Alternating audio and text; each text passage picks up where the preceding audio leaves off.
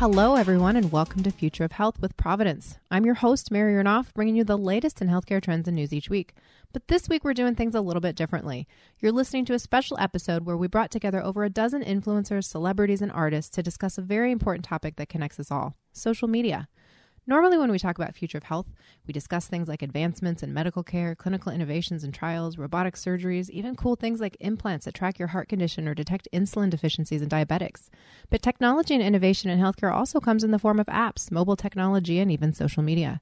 New platforms emerge all the time, and these constant attention pulls in our lives have impacts on our overall health and wellness. They can be good impacts, like using a medication app or wearable technology synced with an app that tracks our heart rate or our sleep patterns and our workouts.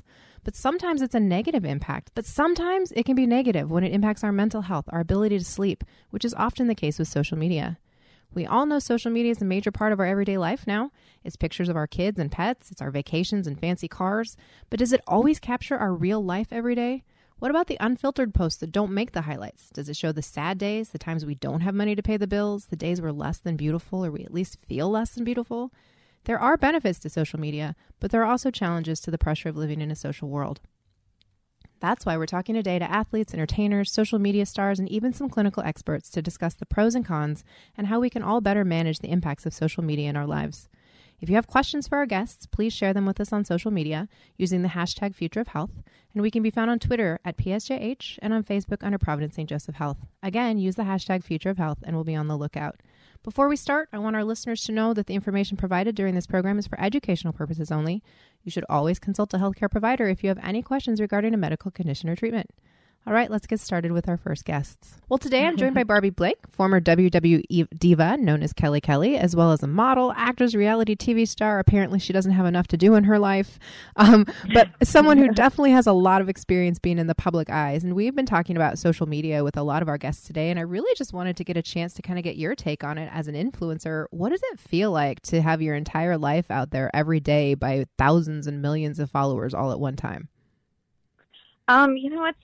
There's definitely a lot of pressure and a lot of, I've been doing this I've been on, in the public eye since I was 19 years old and kind of thrown into the spotlight and thrown into kind of having to grow up in front of the world. And social media came, so I started in 2006, social media, like Twitter kind of started up probably a few years later in 2009. Mm-hmm. And I really had to endure a lot of stuff on social media. Sure. and bullying and, a lot of people criticizing and saying things. And so I early on kind of dealt with it. So being an influencer and it kind of taught me things, how to prepare me to be an influencer, I guess you would say. Oh, absolutely. Well, I mean, you have a ton of fans who say amazing things. I mean, I was going through your feed last night, actually. No, I have my fans. They love you. They love every outfit. They love every dog picture. But, there's definitely haters and trolls out there, and you kind of just, mm-hmm. referenced it. Do you have a strategy? So when you do a post, you say, okay, this is the level in which I'm willing to engage with people, or I'm just not going to engage. I mean, how do you handle the negativity? Like I said, I think I was thrown into it so early at such an early age.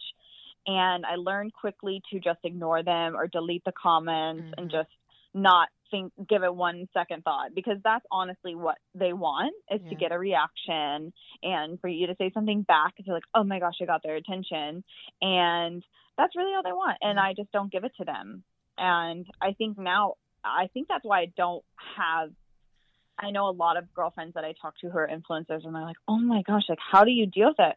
And I just think I just don't pay any attention to it. Mm-hmm. And I think they've kind of gone away in a sense. I mean, there'll be a few here and there, but it's definitely not as bad as it was 10 years ago. Right. Well, if you don't feed the beast, they have no reason to be there, right? Exactly. Well, what does a daily social media life look like for you? Do you post every single day, and do you post across the different platforms?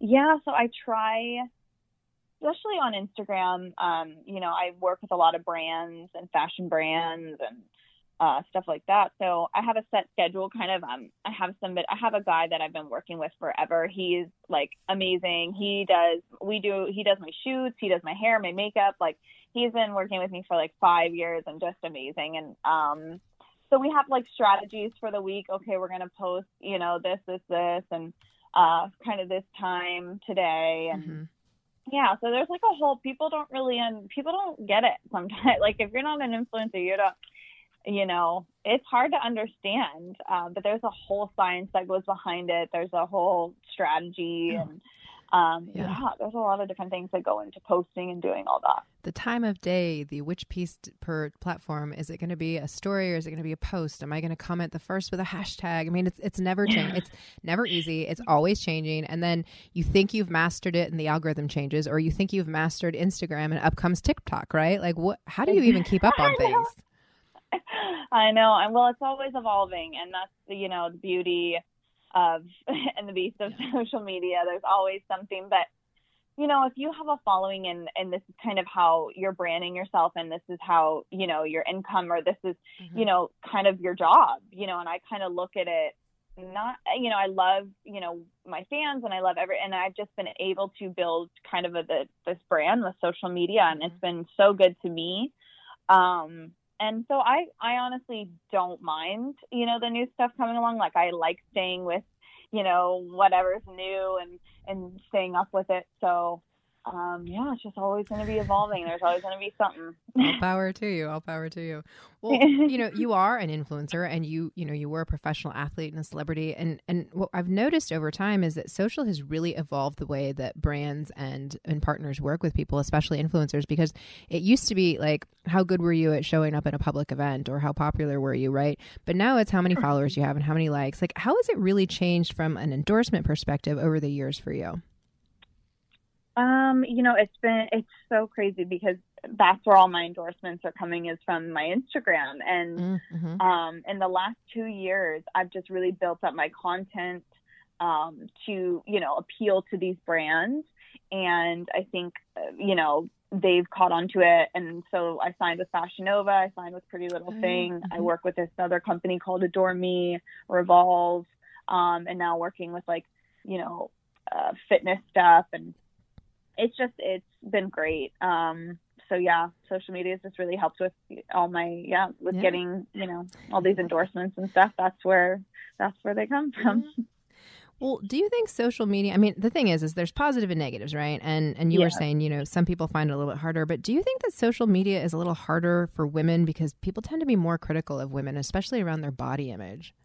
Oh, for sure. I mean, it's definitely something that I kind of struggle with, as far as is this too, and especially because I'm trying to appeal to, younger, because it's hard. It's like you have 12-year-olds who are, and so it's like, is this post overly sexy? Like, I still want to, I don't want to, come off as this, because I've built up this brand and I'm trying to keep this image. And so I don't want to come off, so there's certain things that you have to just know are you going to get criticized for this post?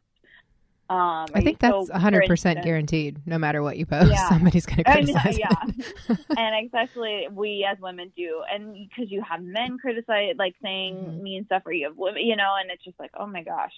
But I think definitely as a woman, you get criticized more, for sure. For sure.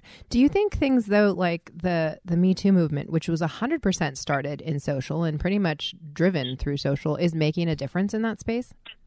I definitely, when the Me Too movement started, I definitely think it got people talking. I think it definitely got women to come out and out of the shadows and really, tell their stories. And I think social media definitely had a big part in that. And I just think, what we as women have been able to, shed light to and this, movement, and I've just fully supported it. I've never, obviously in my career, I've never experienced any of that, but I just, I know women who have, and it's so amazing for them to come out and tell their stories. And so. Do you ever go to social and just start a conversation someday just to see what people are thinking? Or do you use social kind of to make decisions about maybe what you're going to wear to an event or anything like that? Yeah, I love doing, is a live, or I love doing the Q&As, the question and answers with the fans, and getting kind of, getting, instead of like people just seeing my pictures and being like, okay, we see your picture and we see your, like I want people to see my personality, and I want people to see another side of me. So I love interacting, and I love getting people's opinions. Yeah, I just did that the other night for a Halloween costume, which one. And I think I wore, I wore the one that got the most votes. Nice. So I like interacting and doing stuff like that. It's, because I think it's super important too with your social media to, not just be a pretty face posting pictures. I think it's very important to interact with people and, kind of let them in.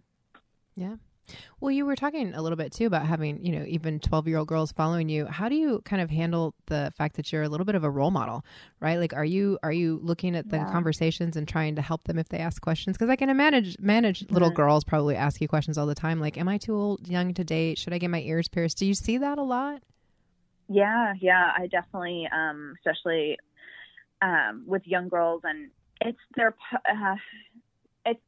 a lot more now than I've ever seen. It's like, they really want to mock kind of our pictures or our posts or what we're doing and the clothes, and it's, and they're so young. And this has been a conversation that I talked to actually with Lillian Garcia, her podcast the other day. And, she's like, how do you, there's so many girls that look up to you. And it's just, so it gets, you got to really be self-conscious of and knowing that. And, I try to reach out to the young, my young girl fans as much as possible, especially when I do signings and I have them come up and they're like, oh my gosh, I love you and I want to be just like you. And I grow up, and it's the biggest compliment. I mean, it just is the most amazing feeling to know that. And so any way possible, if, someone is in my DMs and she, is asking me a question, I definitely try to get back to them and just, talk to them and give them advice. And that's amazing. So I'm pretty hands-on with fans. And well, I love that you do use social for good, and I know you actually use social too to fundraise for cancer research as well, right? Yeah.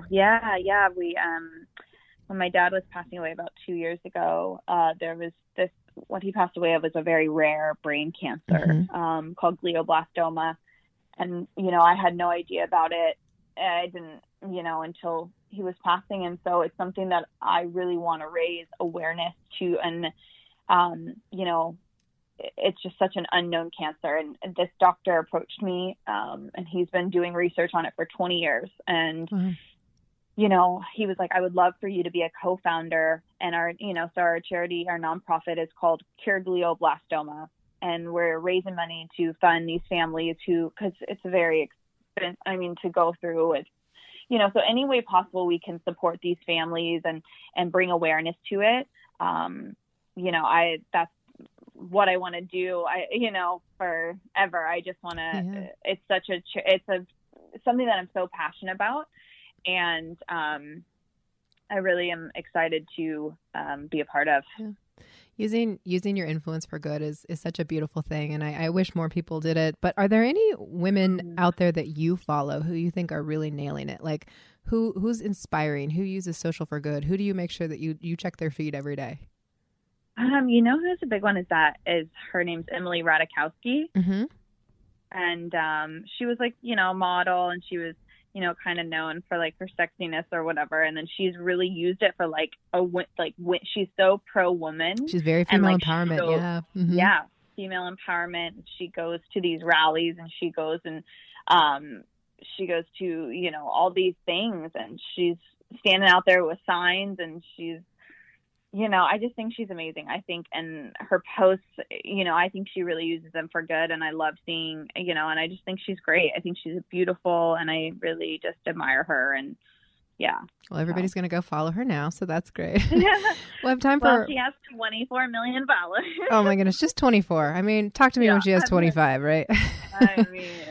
Well, my last question for you, I guess, is, if you could give people listening one tip about social media, what would it be, right? Like the amount of time you spend, the amount of time you engage, how you deal with the negativity. What's the one thing you would want people to take away?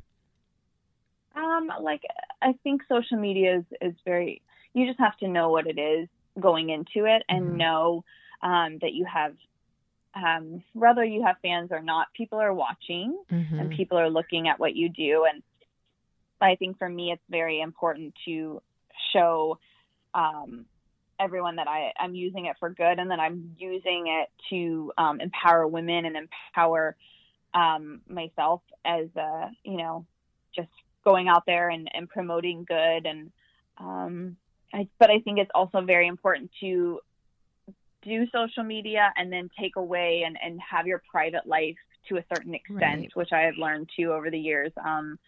Being too public is I think a lot. So I try to find a healthy balance with my social media. I try to, use it for things that I have going on, promoting, showing some part of my, my private life, but also keeping parts of my private life private. Right. So very I good think advice. That's very important. Very good advice. Well, where should people follow you? Which handle should they look for? Everything is at the Barbie Blank. The Barbie Blank. Okay, well, everybody's going to go follow you. Well, thank you, Barbie, for joining us today and for being a powerful woman who's enabling a future generation of strong women. We really appreciate your time. Thank you for making the time for us. Awesome. Thank you so much for having me. It was awesome. Well, today we're joined by Hannah, an actress, comedian, and great content creator who grew up in the public eye and is no stranger to social media. Thanks for joining us. Thanks for having me. How are you guys? We're good. We're so excited to have you. I know you did, like I said, you did grow up in the public eye. How do you think social media has been in the last few years? Isn't it kind of like growing up as a famous kid? Yeah, I mean, it's no different to the lifestyle that I know, but it's very, very strange, but it's also so great at the same time. Social media has been such a big impact on my career and a lot of my friends' careers, as well as just everybody in general. I think it's a good platform to be able to express yourself and be able to do good and to be able to change lives. And that's just ultimately what I want to do with it, you know?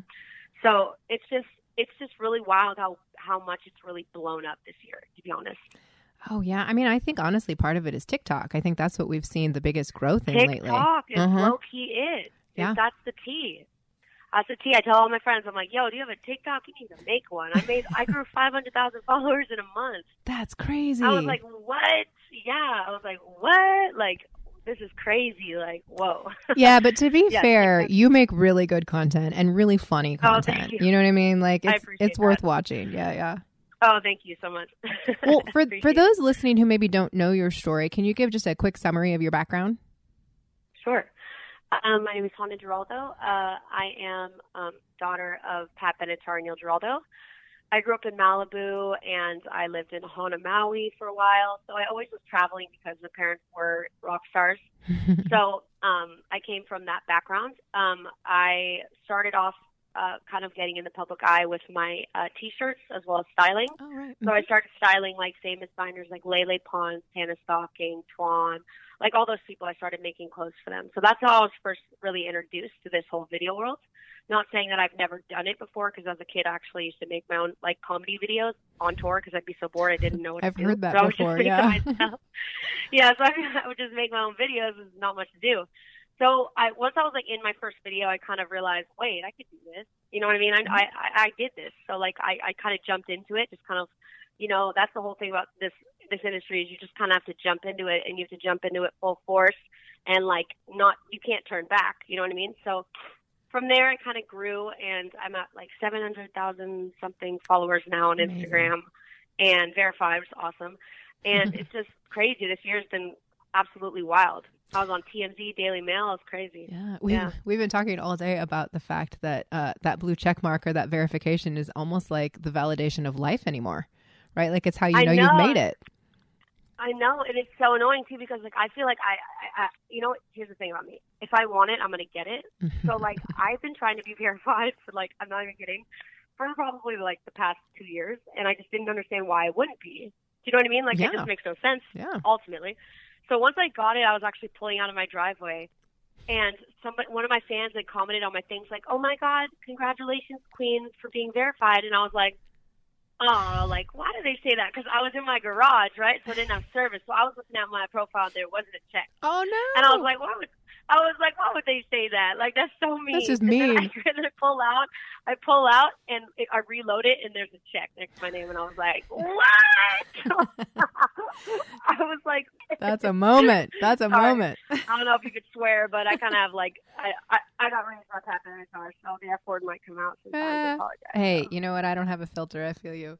What's actually, it's one of the things I love about the content you guys create is that it's so real and it's so funny and it's unfiltered. And I have to ask you, I know you create most of this content to entertain people and to make them laugh, but there's got to be some haters out there. Like when you put up a new piece of content, are you just prepared for the negativity that's going to come? Yes. Okay. So yeah, haters are, okay.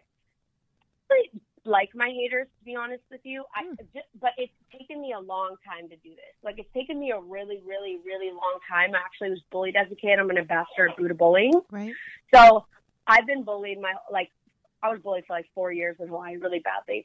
So when haters like come at me now, it's kind of like, I've gotten to the point where I look at it and I'm like, you know what? I don't really care because the world is so damn big. You know what I mean? It's like love me or hate me. It's still an obsession. And that's kind of like my quote. I know it's like that song or whatever, but that's like my quote because it's so true.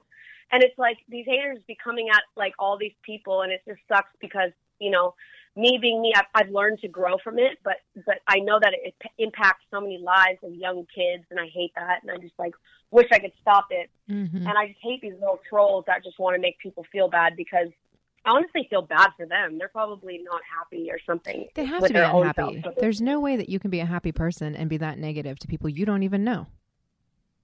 Yeah, for sure. Yeah. Well, you know, you talked a little bit about growing up kind of with your parents. How do you look at fame today, right? It's very different. Social media fame is very different than your traditional kind of fame. How do you handle it? And can you explain it in your family? Like, this is what fame is now. It's funny because yeah, I mean, my parents are so old school, obviously, since, you know what I mean, they grew up in the time where there was no social media. Right. So they don't really get it. Like, they don't get brand deals. They don't get that you can get free stuff. They don't get, like, you know what I mean? Or, like, for a post. Like, they don't understand it. So, I don't know. It's definitely strange. I definitely would say that using my platform to kind of, like, be a change and just being, like, a role model with the kids is, like, the best feeling in the world.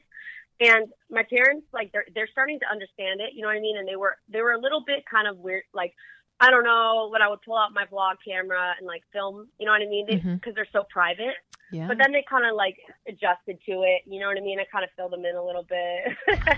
Kind of, like, showed them how to do it. Kind of forced them how to do it. Yeah. That's awesome. Exactly. Well, you know, you just mentioned brand partnerships, and I think that's something that we talk about a lot too, is it used to be, you know, how good of an actress were you? How good of a music artist were you? You know, how good of a sideline reporter were you? Now it's really how much brand reach do you have for the brand in order for them to work with you? So it might not necessarily be the person who's the funniest, but it might be the person who's funny and has enough followers. And how do you kind of handle that? Here's what I say. I look at my page and I'm like, okay, this is my market because because I know that I could post a photo of my butt and go viral. Okay. Right. I know that, right. But I'm not going to do that because first of all, I want to market towards young kids and like, I want to be somebody that like their parents can follow too. Got it. You know what I mean? I kind of consider my content like Shrek.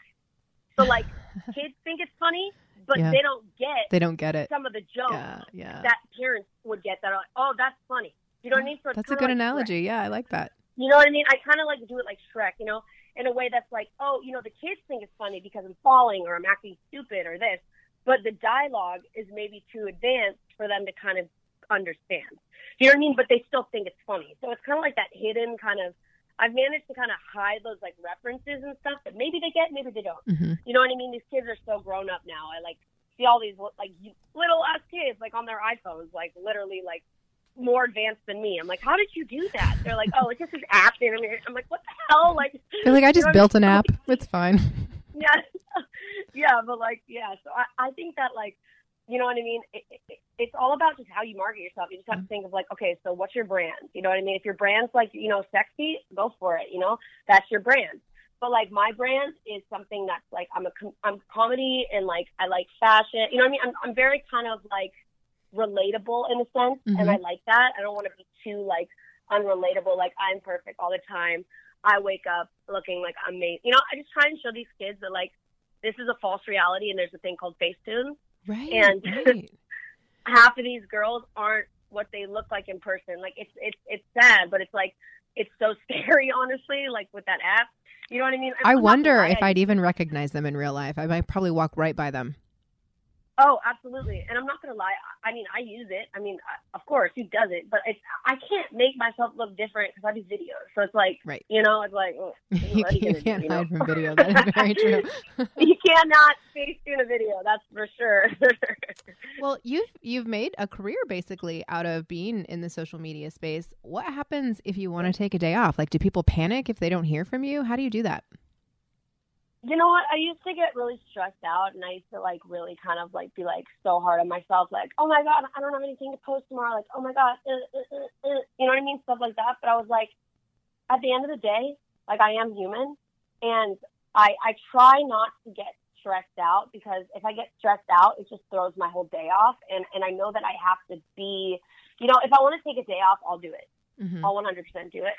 My fans won't freak out. They kind of just like know that about me. Like, I'll even say, like, you know what I mean? Like, I'm even honest I'm so honest with my fans. I answer like every comment for like an hour. Wow. You know what I mean? I want them to feel like they're getting something different than just, you know what I mean? Yeah. I want them to feel like I'm engaging, or that they mean, because they really do mean so much to me.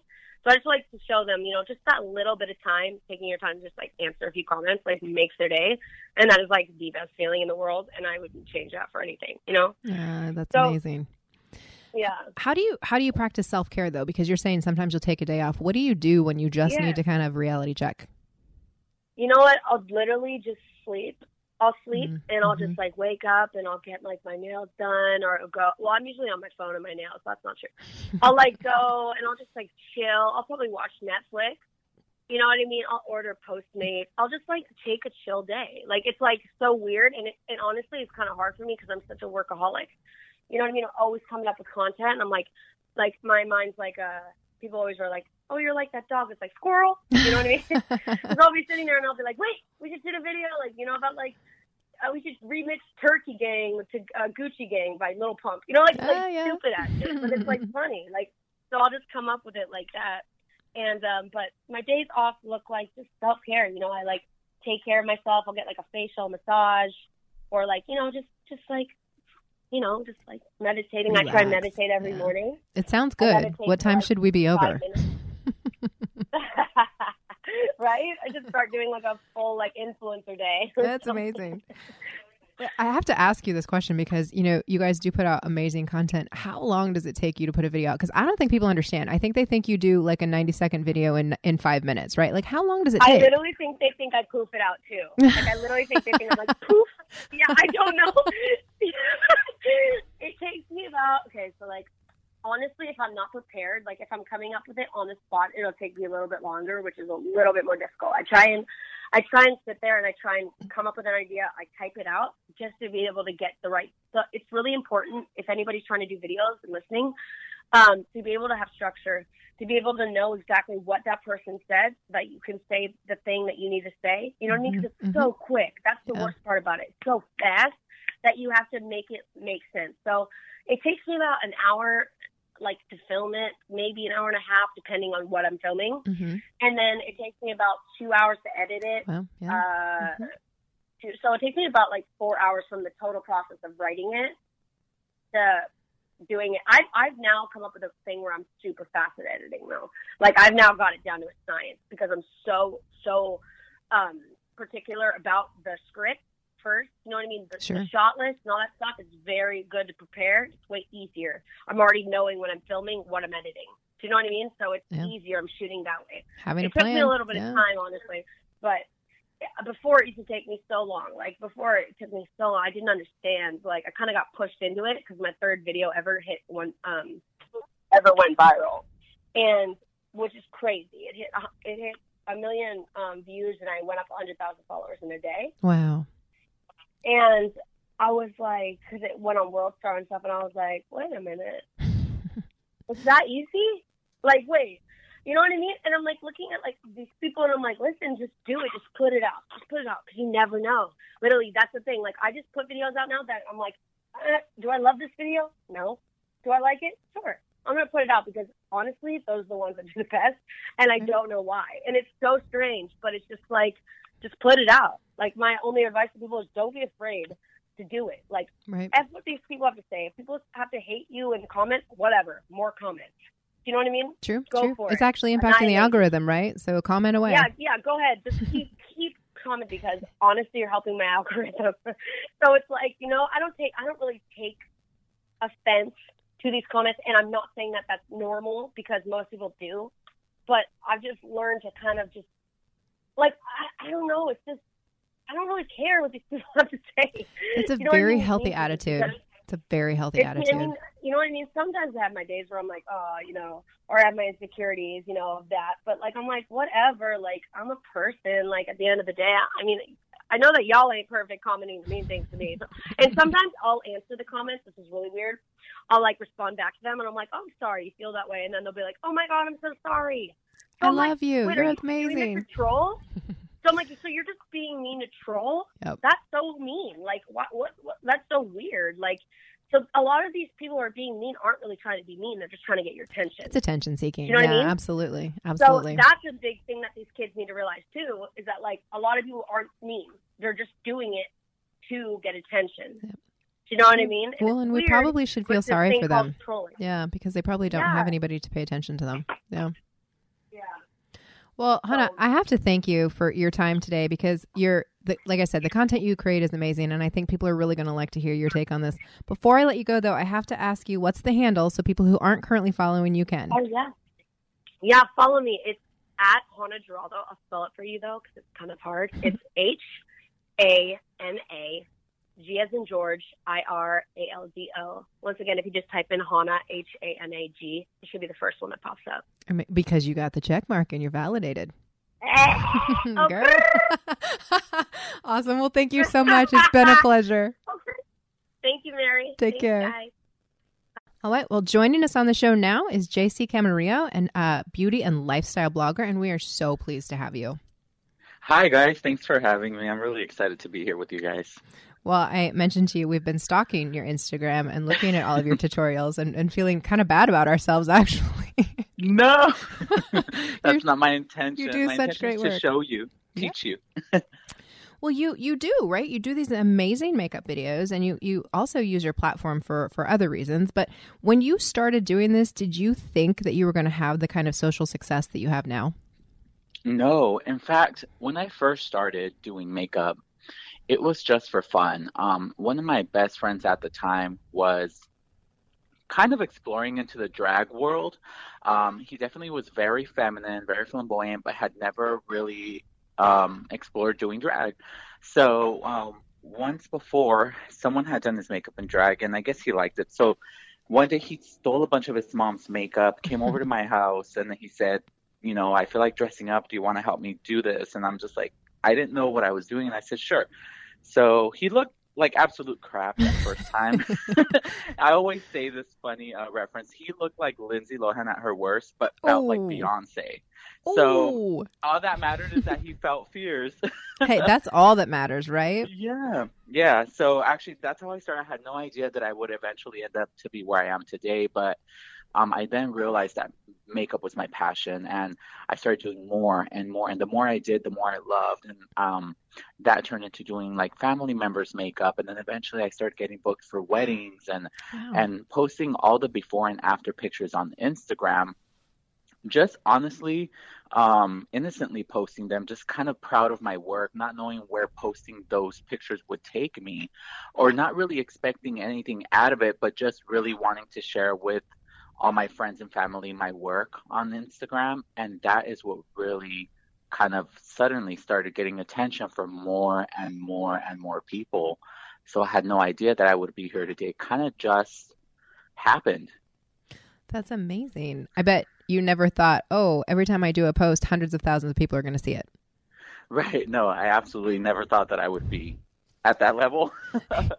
Do you ever worry when you do a post? Like, do you ever think, okay, this is the amount of potential negative I'm going to get with my post, and here's how I plan to engage? Or do you kind of just take it post by post? So I definitely went through that phase. A few years ago, I found myself overthinking what I should caption, what I should be posting, how I should behave. if I should say something or if I shouldn't.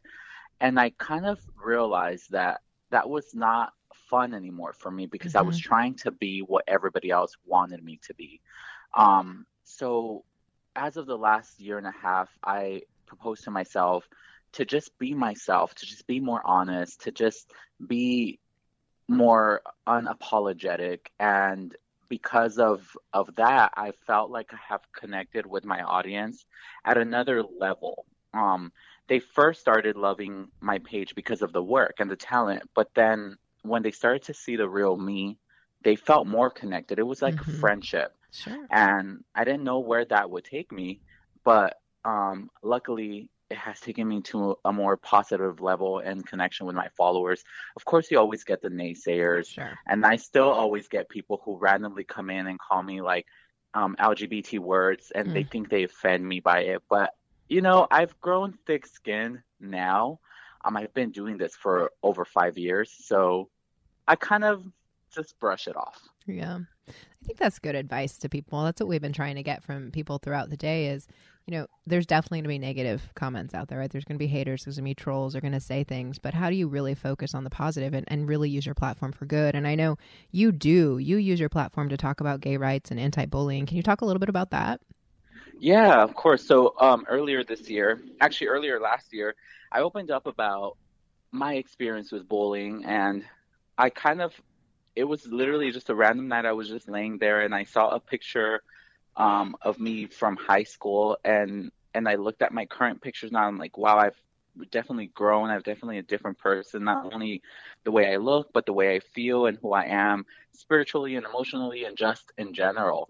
And I posted a picture talking about my experience with bullying, and it got an amazing response. So many people can relate to bullying because I feel like bullying happens in so many different settings, in school, at home, at work, even just out on the streets while you're shopping. People just, you know, the naysayers are around everywhere. So when I opened up about that, I wanted to kind of just spread awareness and just let anybody who was going through bullying at that moment know that if I could tell myself something, to my younger self that was going through bullying and did let it consume me and allowed it to not to hide myself, would be to say that staying strong and staying true to yourself is what's going to make you different throughout your entire life, because trying to be like somebody else, that person already exists. Ugh, so I want to hug you right now. What beautiful words. That's what I wish I would know sooner. But you know, I went through what I went through. I became a stronger person, and now I stand up for myself, and I even stand up for other people, and sometimes that gets me in trouble, but you know, it's just my personality. I just don't like to see wrongdoings going on, whether it's to me or to somebody else. I agree with you. Do you struggle sometimes with, not even necessarily on your page, but when you do see people bullying, especially in the social platforms, do you want to jump in? Do you want to type? Do you try to tell yourself not to, or do you kind of just, you can't contain yourself sometimes? Yeah, there's actually still to this day, there's still times where I can't control my emotions, particularly when it has to do something that like hits close to home, something that, you know, I had experienced growing up, or even if it has to do with animals. I have such a soft spot for animals. Me too. We're kismet. Today, yes. Actually, today I saw a video online of a camel ride, and there was two adults on the camel that were not necessarily like fit or skinny or thin, and they were a little bit on the heavier side, but both of them were on the camel. They were a little larger. And the camel, you know, was gonna take them on the ride, and he couldn't get up, and his legs were shivering, and a lot of people posted like funny comments on there, but I was so upset that they would do that to the poor animal, because it's animal cruelty. Yeah, poor baby, like his joints were shivering, and I'm like, get the heck off the camel, like get off. So I had to comment. So that there's an example of that to this day. Sometimes I can't control my emotions. I do have to like comment something and speak up, but I do try to be respectful, and I do try to be just kind of just stand up for people, but not put down somebody else or another entity, because sometimes you might speak up for someone else, but then you're knocking down somebody else. So it's hard. See, I think you might be a better person than me, because I have a page for my animal rescue, and I have a page for my Mastiffs. And when people say, and this just happened the other day, and I was saying it earlier, somebody called my rescue dog Fugly, and I was like, well, you're Fuglier. Probably not the most appropriate response, but I was like, that's my baby we're talking about. Take it back. Yeah, I have a daughter as well. How are you gonna insult a dog of all people? So I feel you. Have you? I mean, I know. I just feel bad because they can't stand up for themselves. So sometimes we got to do it for them. Exactly. Well, you said you've kind of been in this game for 5 years or so. What have you seen as far as like an evolution? I mean, there's always new platforms, right? You got TikTok coming out right now, but just in the way that people are using social to tell their story, how have you seen that change, or how's it changed for you? It has really. I've seen a lot of evolution since I started myself. When I started. So there's positive and negative. When I started, people were pursuing social media because they were just kind of doing what they love and posting it. And now people are trying to pursue social media to figure out what they love, or not even what they love, but they're trying to figure out what their followers love so they can feed that to them. And that's where it gets really stressful. I think one of the things that I get asked a lot is, what advice would you give to somebody who wants to pursue social media? Even when I go live or even on my own platforms, I get asked that question a lot. And I think the most important thing is, after, like you said, seeing the evolution and how everybody is using social media for different reasons nowadays, to me, I still think that social media should be used as a tool to show what your passion is, what you're doing, whether you're baking, whether you're mowing a lawn. For example, me, I do makeup, or even if you are a pet rescue page, you're doing what you love and you're just sharing that with the world. So do that without expecting anything in return, because eventually people will see your passion for what you're doing and they will just want to watch. But nowadays, people are trying to find something that everyone else wants to see in order to grow, and it's not necessarily always their passion. Well, that's not you. So, it's not authentic. It's not authentic. It's not you. It's not what you love doing. So essentially, you'll find yourself doing things for everyone else, and it's not making you feel happy inside. It's not making you feel full. It's not making you, it's not bringing any happiness to your life. So yep. Now it's just a job. I've seen a lot of evolution. Yeah, eventually it's just, exactly. And I think that's part of the evolution that I've seen. Other than that, I've definitely seen a positive evolution, which is so much more inclusivity. There's so many men in makeup now that are accepted. There's so many different types of, makeup. Now there's kids in makeup, which, I mean, that's a whole nother story. But there's so much inclusivity. And I think that's the beauty of it, that as the years go by, people are more and more accepting. I'm just grateful to live in the era where I can be myself, be freely gay, openly gay, wear makeup if I want to, and not have to worry about my safety or well-being leaving the house, So important. And I do think these platforms are so important for things like inclusivity, but mental health in general. I think, the good part of social is that we can talk about it. We can use social to educate and reduce stigma. Yeah, there's definitely the negative, but I think there's more positive. And I think people get so hung up on the negative. What's the most positive thing you've seen outside of just the inclusivity? But like, are there any moments where somebody has sent you a message and said, your post saved me, kind of a thing? Yes. Oh my God. Those moments are the best. There's one specific moment that I will always remember for the rest of my life. And it was a man. A strong man, meaning like, a body, a bodybuilder, heavy weight. Yeah. And he had lost a leg in, I think he was in the military or something along the lines. He was married, but he was gay and he loved to do makeup. And he had sent me a message saying that seeing me being able to express myself and be who I am and be who I want to be so unapologetically inspired him so much that he ended up wearing makeup for the first time one day, and his wife accepted it. Oh, that's amazing. Yeah, his wife is accepting of him. His wife is supportive, and I just think that when you change someone's life and you encourage them to be themselves, of course there's always going to be repercussions to a life-changing moment to, for everybody, but all that matters is that you're doing what you love and what makes you happy. And if I was able to spark an interest in someone to pursue that, to pursue themselves and be themselves and be happy, I feel like I've already done more than what I even came on social media to do to begin with. I love it. I love it. Well, JC, I just want to thank you for jumping in here and giving us your insights. You're so positive. I love what you do. I love that you're giving the future generation a platform. For those listening who want to follow you, what's your handle? Yeah, everybody can find me on social media as JC Makeup Master, and that's Facebook, YouTube, Instagram, everywhere. So JC Makeup Master. Awesome. Well, I've already followed you, and I've been stalking you for a while now, so we're good. But everybody else, go follow. Yes, thank you so much. I have something really big coming very soon, like the biggest project of my life. So stay tuned, stay on the lookout for announcements, and thank you so much. Thank you for inviting me over. Absolutely. We're grateful. Thank you.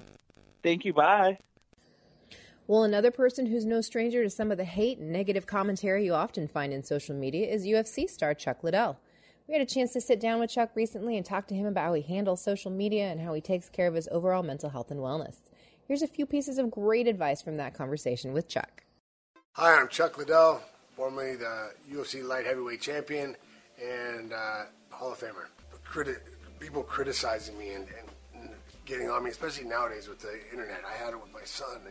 He was getting real upset about some things people were saying about him on some social media thing. I'm like, look, son, if you're going to let things like that bother you, you need to get off social media. Because for me, if someone doesn't know me, you've never met me, you've never talked to me, we're not friends. I don't care what you think. I mean, why? You don't know me. You have nothing. Why do you have any power over me? I don't care. I could care less what you say. It doesn't matter. I mean, it's so, telling kids, it's one of those things. You either learn how to deal with it, and people just don't give them that power to affect you. I mean, if someone's trying, especially when someone's doing it just to be mean, they're just doing it to maybe it makes them feel better. I don't know why they're doing it, but they're doing it just to make themselves feel better. Why let that affect you? Or they're doing that just to hurt you. They're doing it. They have a purpose. I'm not letting you win. I mean, I have a whole thing. I don't like to let you win. If you're trying to make me upset, make me sad, make me hurt, I'm not gonna give you that power over me. I take time in the morning to protect my mental health, to just remember what I'm happy about, the things that are good in my life, my kids, my family, and things I have going. I try to go through a few things that are really good in my life. Biggest thing I like to tell teens, I mean, it doesn't matter how much success you've had, where you've been, what you've done, everyone gets down, everyone has, you have problems, it happens, reach out, have someone help you learn how to deal with your problems. It's about learning you're not going to ever not have problems. Everybody has problems. You reach out and find ways to handle it yourself. It's the same with drugs. My mom said a long time ago, my mom's has a disease, it's strong, it's very painful. They prescribe a lot of drugs to her. She's like, I have to learn how to deal with it. If I'm just masking it all the time, I'm not learning how to deal with it. So you need to learn how to deal with your problems, your issues, whatever you have, whatever, everybody has things happen that aren't great, but you need to learn how to handle them and not just try to cover them up, not try to hide from them, don't run from them, don't get drunk and do drugs or whatever to escape. If you want to live, you need to learn how to deal with your problems. Another person who's experienced the evolution of social media is Tion Watkins of TLC. We had the chance to catch up with her recently to talk about the pressure she and other entertainers face when it comes to dealing with social media. Let's hear what she had to say about how she engages. Stress is something I have to talk myself out of all the time. People stress me the hell out. My job stresses me out. TLC stresses me out. The fans stress me out sometimes. Like, social media stresses me out. The news stresses me out. Life stresses me out. So I talk to myself all the time. Like, girl, don't be letting them people stress you out. Sometimes I put quotes up. Sometimes I talk to my mom. Sometimes I pray. Sometimes I just get mad. So you know what? I don't have a great answer for that, but to work at it daily. It's a daily process, and I'm working through that myself. So we're all human, but it starts with you admitting you need to work on it, because stress is like one of the number one killers. And if you're 100% healthy, stress can kill you. So me having a disease like sickle cell, I really need to manage my stress. So I start telling myself this. This is the main thing I tell my daughter. When I'm sick, who do I see in the hospital? My mom, my brother, my daughter. When I need something, who do I see? My mom, my brother, my daughter, and my son. If they're not the ones that are helping you, why in the heck should they make a difference? So then I end up with, they don't mean nothing. So then somehow I get de-stressed. Some people, like, on social media, like, you know, we're all guilty of listening or reading certain things people say about us. It's up to us. We can't control how people act, but we can control how we react to it.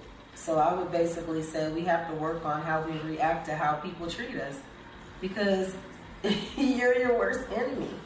You got to learn to stop reading the stuff or ignoring it. And I have to tell myself this too, because I was pissed off yesterday reading stuff, and I be wanting to cuss people out, but I have to say they're not worth it.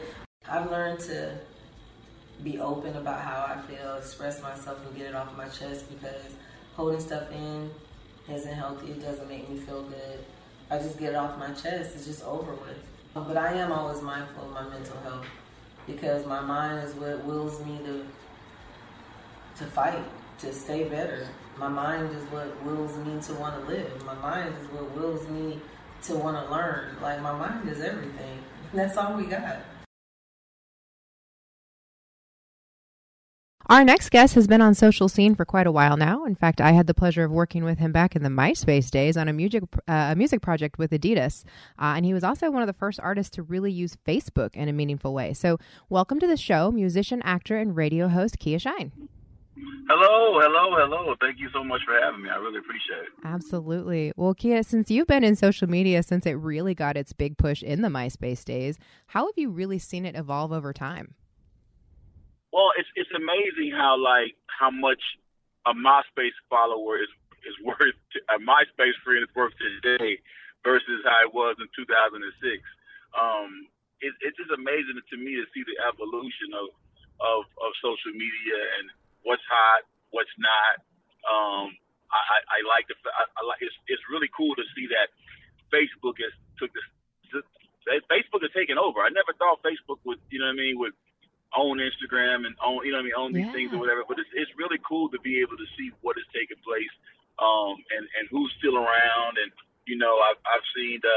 You remember when it was the little videos? Oh, Vine. Vine was something, you know what I mean? And then all of a sudden, it's like Gun. It's like it reminds me so much of the music industry. As far as you get some artists that have the record and you can't stop singing it, and then all of a sudden it's like, boom, you don't hear from the artist anymore. You know what I mean? Right, that one-hit wonder. It's the same. It's kind of like the same way. You get everybody who's all in a it's trending and everything. Everybody has to be a part of MySpace, and then it's like, I don't even know if MySpace even exists anymore. But it was definitely a cool. It was really cool to me to be able to just see from a person who come from music, who's selling CDs and doing that thing, to seeing it evolve to socially being able to market yourself. I just really think it's really cool, you know what I mean, to be able to touch so many people, with your phone. You know what I mean? This guy, Steve Jobs, I tell you, man, it still goes back to Steve Jobs. You know what I mean? Yeah. It's like, man, this guy he said that your phone is going to be like, you're not going to be able to, you're going to live through it. And I mean, it's just what's happening. People talk to me about 2020, what's it going to be like? What's 2020 going to be like? We're in 2020, really, with the technology, It's true. We're in it. Between Jobs and Zuckerberg, they have total world domination. They have world domination, man. I swear. Man. It's very true. Well, you know, it's funny because I actually got an email push notification the other day that said, hey, somebody, friend requested you or something on MySpace. And I was like, well, this has definitely got to be a server glitch. So I'm pretty sure it's dead and gone. But I did want to ask you about the way music's being delivered and consumed, because it looks like labels are now looking at number of streams and likes and followers before they even sign an artist, let alone release an album for an artist they've already signed. So what do you think the impact of social has been on that part of music? Well, I think socials, like right now, you get so much from the feedback, the analytics, and it takes the guesswork out of, you know, the eye test, you know, the ear test. You know, I still think it's value in that. I do. But in today's economy, it's like you don't have to take the guesswork in it. Okay, if back in the day, if a song played on the radio, that song probably was something, you know what I mean? Maybe it worked its way from the street to the radio. Okay, it must be a hit. Let's sign his artist. Today, you're using apps like Shazam, you know what I mean? And they're like, okay, well, it's on the radio. Okay, cool. We're not going to sign the artist yet. We're going to see if when it plays, who Shazams it, you know? Absolutely, right. And if it doesn't Shazam, you know, it's like, well, you know, maybe it's not worth the label's time. And it's like, that's what these labels are doing. They're using the analytics. They can be able to see on Spotify, Tidal, Pandora. They can see the skip rates. They know when an artist song is being skipped, when it's being. So it's like you can't lie to kick it. You know what I mean? You can't. It's like it's airing your dirty laundry. Yeah. Yeah. They know. They know now. So it's like, you know, it's just, but then there's another flip side to that. It's like, okay, you are using analytics to be able to sign acts, but there's some really good music out there who just don't get the audience, and because they don't have the audience, that doesn't mean that it's not a great record or doesn't warrant it to be signed. Oh, it's so true. We can't take all of this technology and just use the technology to make the decisions of what artists we as a label or as a masses decide to push. You know what I mean? You can't just be that. But that's what the impact is. The impact is that's what is happening now. So you're getting a lot of these artists that are socially viable, and because they're getting the deals, they're getting the sponsorships, they're getting the checks. But that doesn't, you know, that's just what it is. So it definitely has impacted it. It's taking out the guesswork. You know what I mean? Oh, yeah. They're even getting their start in it, right? Like you're starting to see people who were Viners or who are YouTubers, then they become music artists, right? And people just automatically assume that they're good because they have so many followers, but their music's not even that great. Exactly. Just because maybe they have a smart marketing niche doesn't mean they have a great music pitch. And it's just, you know, it's just, that's what I'm seeing these days. But that is the world. That is the 2020 world that we live in, you know? It's very true.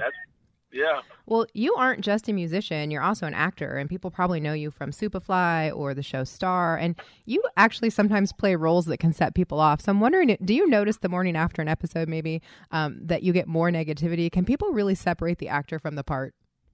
Yeah, you know what? My wife hated the whole Star thing. She hated me playing Leon in Star. She was so glad. I didn't like it either. She hated it. You know what I mean? Because it's like, you know, I'm having to show a side of myself or do something that's really not, you know, in my character. But at the end of the day, like, you know, with film and television, Mary's like, I got to put my groundwork in. They don't care that I've had written records for Drake or had success as an artist myself. It's like they want you to come from the bottom up. And in film and television, it's like, you know, that's what you got to do until you can be able to either create your own content and show these casting directors your range. Other than that, they're going to see me and they're going to see a tall black guy who's going to be Thug One or gang member or, you know what I mean? It's crazy until you have a success that shows them that you have some range. So it's like, you know, and I try not to let it discourage me because I follow up with, like, I follow Denzel, I follow Samuel L. Jackson, who I love, and it's like, he's like, when he first got started, it was the same way. So it's like, you know, you just kind of gotta go through it to get to it. I think that for me, it's just about getting the experience and getting the knowledge of being able to be on set and being able to learn the trade and being able to, learn as I earn. And so it's a cool thing. But yeah, I definitely want to expand and do characters that are more fit to what I am. But there's some short films that I'm working on right now with my wife that we're doing that will be able to give me the ability to be able to show my range.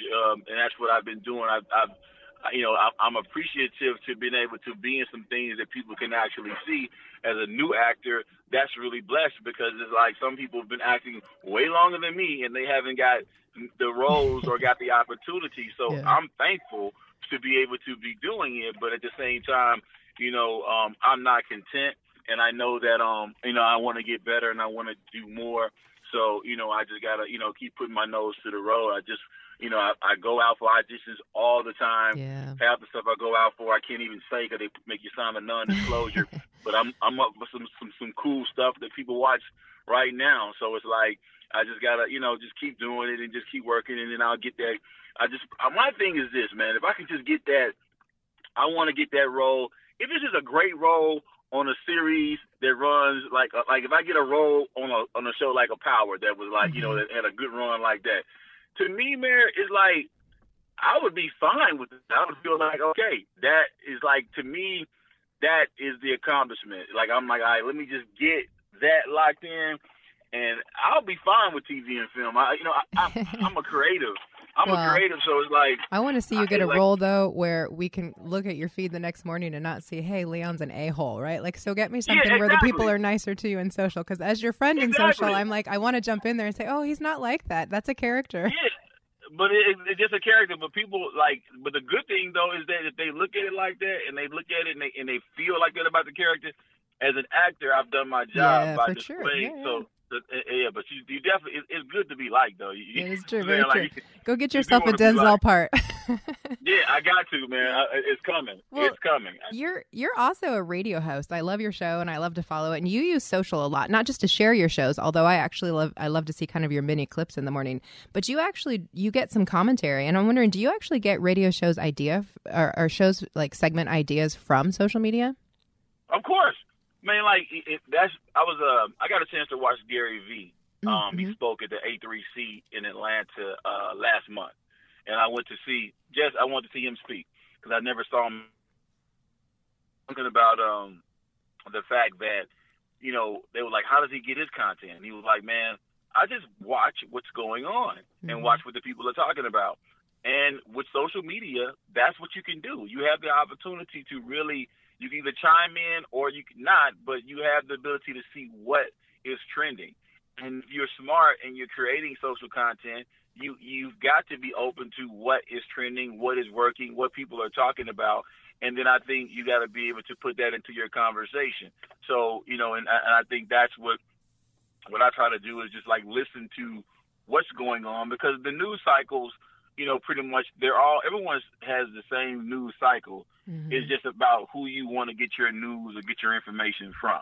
Very true. So, so my thing is like, if I could create a narrative to where, okay, I'll talk about the current situation or whatever is going on, but that I'm going to talk about it in a way that's not going to be a negative narrative, because I don't like that. I like to be able to spin things positive or be honest, you know what I mean? So, and I don't like to build myself up by tearing people down. Exactly. And I see a lot of the news cycles to do that. So for my shows and the things I talk about, I just try to give an open, honest opinion about it, and try to use my socials to be truthful and to push a positive narrative instead of a negative narrative. You know what I mean? And we need more of that.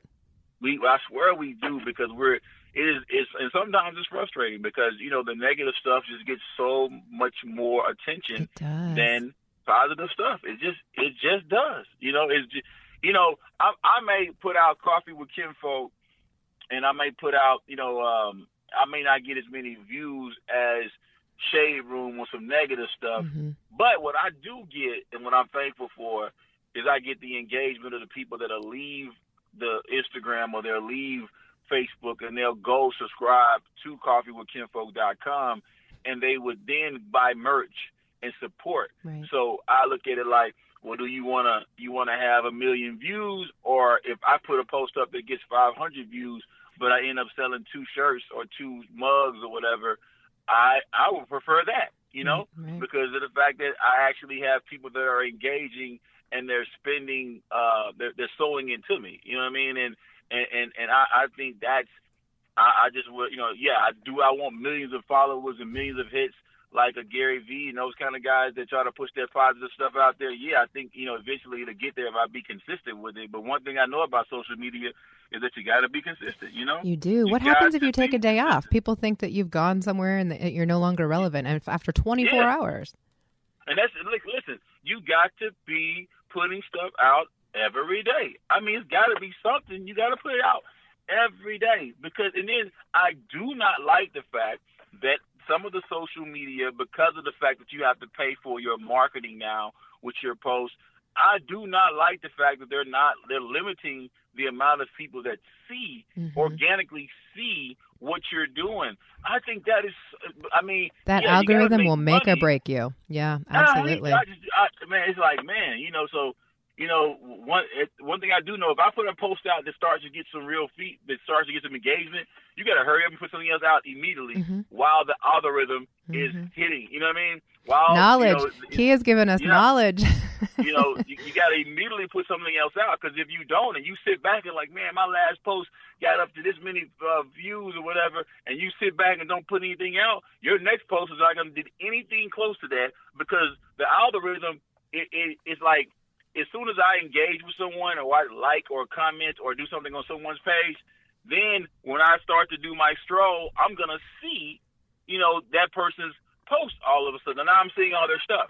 So that's what you got to think about when you're putting out stuff. You want to make sure that, while you got a hot hand, you want to make sure you keep feeding it. And it's about being consistent. It's almost like that story, right? Like your story is valid for 24 hours. So is your life in the social realm, right? Yeah, exactly. That's a great point. You got 24 hours. You got to push it. Very true. You got to push it. Well, you were one of the people that we worked with at Wellbeing Trust, our mental health arm, for the 30-day challenge. And really that was basically 100% using social media to reduce stigma of mental health and educate people on the focus and how to focus on their health. What did it mean to you to be a part of something like that? I loved it. I loved it because I think that what you scroll on and what you look on and what you see, like, it affects you. You're feeding your subconscious. You're feeding your mental. You're feeding yourself, and you got to watch what you eat. Just like your diet, just like anything else, you got to watch what you feed yourself. Yes. You just do. Yes. And I think that if you are following. It really breaks down to the people that you're actually following on social media. If you're following people that are going to make you feel less than what you are, they're going to make you feel these emotions that are going to affect your mental health in a negative way, you got to unfollow. You got to stop just looking at things just because it's being fed to you. I got to look at this. No, I don't. I don't have to look at it. And you got to be smart enough to say, hey, bro, I may know you in real life, but if what you're putting out on your page is like scum that I don't want to see, I'm sorry, I'm not going to follow you. Yep. You know what I mean? Because I don't want to see that, because it's once I see it, we're powerful human beings, man. When you see something and you keep seeing that thing, that's the same way as you hanging around. So let's say if someone yawns, then and you're right by them, what are you going to do? Oh, I'm about to yawn right now. You're going to yawn, right? Okay, so at the end of the day, if it's the same way with social media. If you keep watching, okay, this guy's constantly putting out pictures of naked women every 5 seconds. He's putting out some naked women stuff, and you are trying to be faithful to your woman or to your man or to your significant other, and you keep seeing this, all this every time, okay, that's going to affect you mentally because you keep seeing that, and then things are going to, I'm telling you, what you see leads to what you do. You know what I mean? Very true. It just does. So it's like you got to be careful of what you are showing yourself, what's playing on your mental television station. You know what I mean? Because it's going to affect the way you act and your emotions, and that's how we're wired. You know, that is some we're wired for that. Great input. You know? Yeah. No, it's very true. It's very true. Yeah, well, it is, man. It really is. I have time for one more question with you, and I have to ask you, I mean, you've definitely seen the trolls. You've definitely seen the haters. What do you do when you see that? Like, do you engage? Do you have a plan? Do you kind of always know ahead of time with each post how you're going to respond? Well, I kind of ahead of time, no matter what, okay? And I say this to anyone listening to me right now, listen, all right? You have to be honest with yourself and know that the person that's commenting, okay, if a comment was not for free, then most of you people wouldn't have a word to say. Okay? I'm serious. If comments weren't free, it's true. You would have, you'd use them wisely. Seriously, they would use them very, very wisely. But because they are free, you know what I mean? And you can just comment, hey, you know, you got someone can say anything. Mm-hmm. You know, I put out messages that touch people, and they've DM'd me, and they've emailed me, and they've talked to me and said, yo, this Coffee with Kinfolk message, it touched me. Mm-hmm. It helped me in my life. In that same message, I got somebody trolling saying, this is the worst thing I've seen all day on Instagram. You know what I mean? I'm like, wow. But I invest no level of thought into that individual's perspective. You don't know what that person's going through that's commenting those negative things. And for the most part, they just want attention. Mm-hmm. And if you give them the attention that they want, then they have won.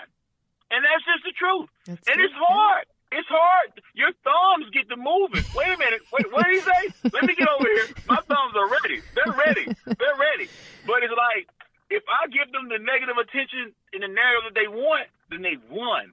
And I will not do it. Use those thumbs to delete. Oh, okay, this person, okay, delete, block, moving on. Be delete, honest, though. block, sometimes you actually on. type the response, though. You just don't send it, right? Yeah, just you can type it. You could type it, but the time that you put into the emotion and energy, that goes back to what we talked about earlier in the conversation. You see this you're watching this, you're seeing this comment. Now, you have a choice to receive it or to delete it and move on. You only have so much space in your mind and so much energy in the day. Why waste it by putting any of it into that? That's going to drain you. That's going to drain you. That's going to drain you. That's going to drain you. Do not do it. People are going to inspire you or they're going to drain you. If I see draining happening, I'm deleting. I got to move on. I got to move on, and I got to invest my time into who's saying something positive.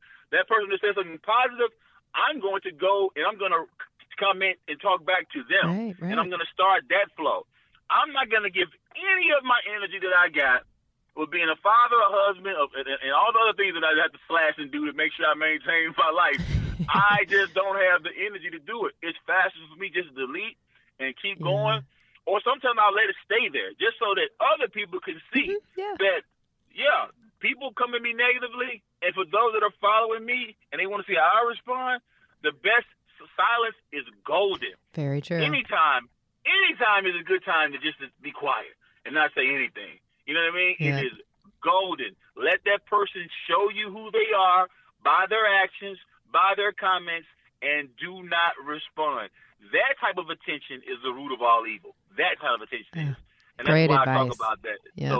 So that, just don't do it. Just don't do it. Delete. You heard it here, guys. Just don't do it. Well, Kia, thank you for joining us today. This has been very insightful and very fun. Before I let you go, tell our listeners how they can follow you. You guys can follow me right here at coffeewithkinfolk.com. Go to coffeewithkinfolk.com because there you can follow all of my YouTubes, all of my Instagrams, all of my Facebooks. But I'm a huge component of giving out my own social real estate because Instagram has enough money, and so does Facebook, and so guess what? Coffeewithkinfolk.com. Take it. You'll take it. Awesome. You did. Thank you, Kia. It was a pleasure. I'll talk to you soon. I'll talk to you soon. Thank you so much, and keep pushing the positive. Awesome. Take care. Bye. Bye-bye. All right. Well, joining us today is reality TV star and beauty pageant queen Katrina Demaranin. You were probably known best, I guess, most recently for Love Island. How was that? How did that show impact your social following? Oh my God. I mean, I had no idea that, my following would grow immensely from being on the show. And, I had no idea that people would be able to relate to me and would want to follow me even after the show to see, what I'm up to and all those things. So it definitely sort of changed the way that I handle social media, only because now I feel like there's so much more people and even younger teens who are following me now. So it's definitely different from how I used to handle my social media. Well, do you feel now like you have more of a responsibility to be kind of like a role model in your social posts? I mean, is that a challenge? Oh, definitely. I wouldn't say it's a challenge. I mean, I've always been the type in my family and out of my friends who's always been trying to be the positive one and, generally trying to uplift people. Mm-hmm. But it is a little bit more of a task, I guess, because now, I do have to be careful with what I post or the things that I say, or even deleting comments or, anything that I don't want my followers to see or know, because I want the people who are following me to be inspired by what they see. I mean, the people that I follow them because of the positive light that they bring, and the vibes, the good vibes, the spirit, the high spirits that they have. So for me, I feel like I do have to be a little bit more careful with what I post, because I don't want the younger teens to be like, oh, this is how I should be, and I'm totally showing a bad side, or I'm showing them something that that isn't necessarily something good. There's enough negativity in life, right? Like, we should always try to bring the positivity. Mm-hmm. Exactly. I mean, it was just like the event that I just went to for Digital for Good. Mm-hmm. Do you remember that event? Yeah. And that whole thing was about bringing positivity and optimism when it comes to social media and using that platform for good. So I really do try to live up to that, whether it be my posts or when I message people back or what they see in my stories. I definitely try to keep it more positive, because social media, I feel like, is the biggest factor right now in this era that affects mental health and, and just the younger generation, especially. It absolutely does. I mean, if you think about the fact that, there's the pressure in general of life, right? Especially if you're young, you've got all these school things and athletes and relationships and your family life, and I got to go to college and I got these tests. And then you throw in the fact that I got to be on social media on 15 different platforms and I have to update them every single hour and I'm always accessible. What do you say? Because I assume fans must ask you questions like, do you have timeouts? Do you say take a day off? What kind of feedback would you give people? I mean, for me, most of how I live my life outside of social media is how I try to portray it on social media. I mean, I know that everything on social media is not real. Right. And I want people out there to know that, especially, the younger teens. I want them to know that everything that they see on social media is not always real. And sometimes it affects how we look at ourselves. We think we're not good enough, or, we have to be a certain way because of people we follow are like this and that. But for me personally, I do try to live my life how I try to portray it. And so I wouldn't take it as like taking time off or anything, because, if you watch my stories on my Instagram, it's literally like me every day, kind of just with my phone camera facing me and just capturing the moments. But I do have to say that when a lot of the fans or people who go into my DMs and ask me about how it feels to have to have like not this weight but like this responsibility of social media and how I can use it for good, I do try to tell them that, just don't believe everything that you see. Right. But at the same time, if there is someone that you follow that makes you feel good about yourself and not make you feel like you're not good enough, then I say keep following that person, because it's totally different to follow someone who, like say they have an amazing body or they're living the best life, but it makes you feel like you're not enough, Right. then I wouldn't want to follow a person that was like that, rather than following someone who's uplifting and assuring you that it's okay to be where you are in life and what you're doing and who you are, what you look like. So yeah, that's really how I go about it when people ask me about that. It's good advice. I mean, do what's attainable, right? This Instagram versus reality thing is real, right? Like everything you see is not how real life goes. And let's face it, even if you're having an amazing life, you still have days where you're like, it's hard to get out of bed, right? And 100% facts that everyone that shows what they're doing on social media, they're never going to show the bad sides. They're, or it's rare for an influencer to show like their bad days, unless they are genuinely wanting their fans to get a closer look of who they are and they're brave enough to do so. But not everyone is going to show you their bad side. So it is important for, young adults to know that just because you follow a person or you see a page where it's always roses and daisies does not mean that they're not dealing with anything. Because, I'm not going to lie, I've been having a tough week. It's All Souls Day, and, just remember, it makes me think about my grandma who I just lost.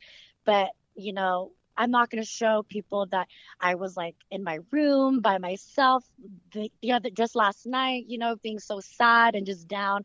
But what I did today was I posted photos of my grandma to, let people know that I do miss her.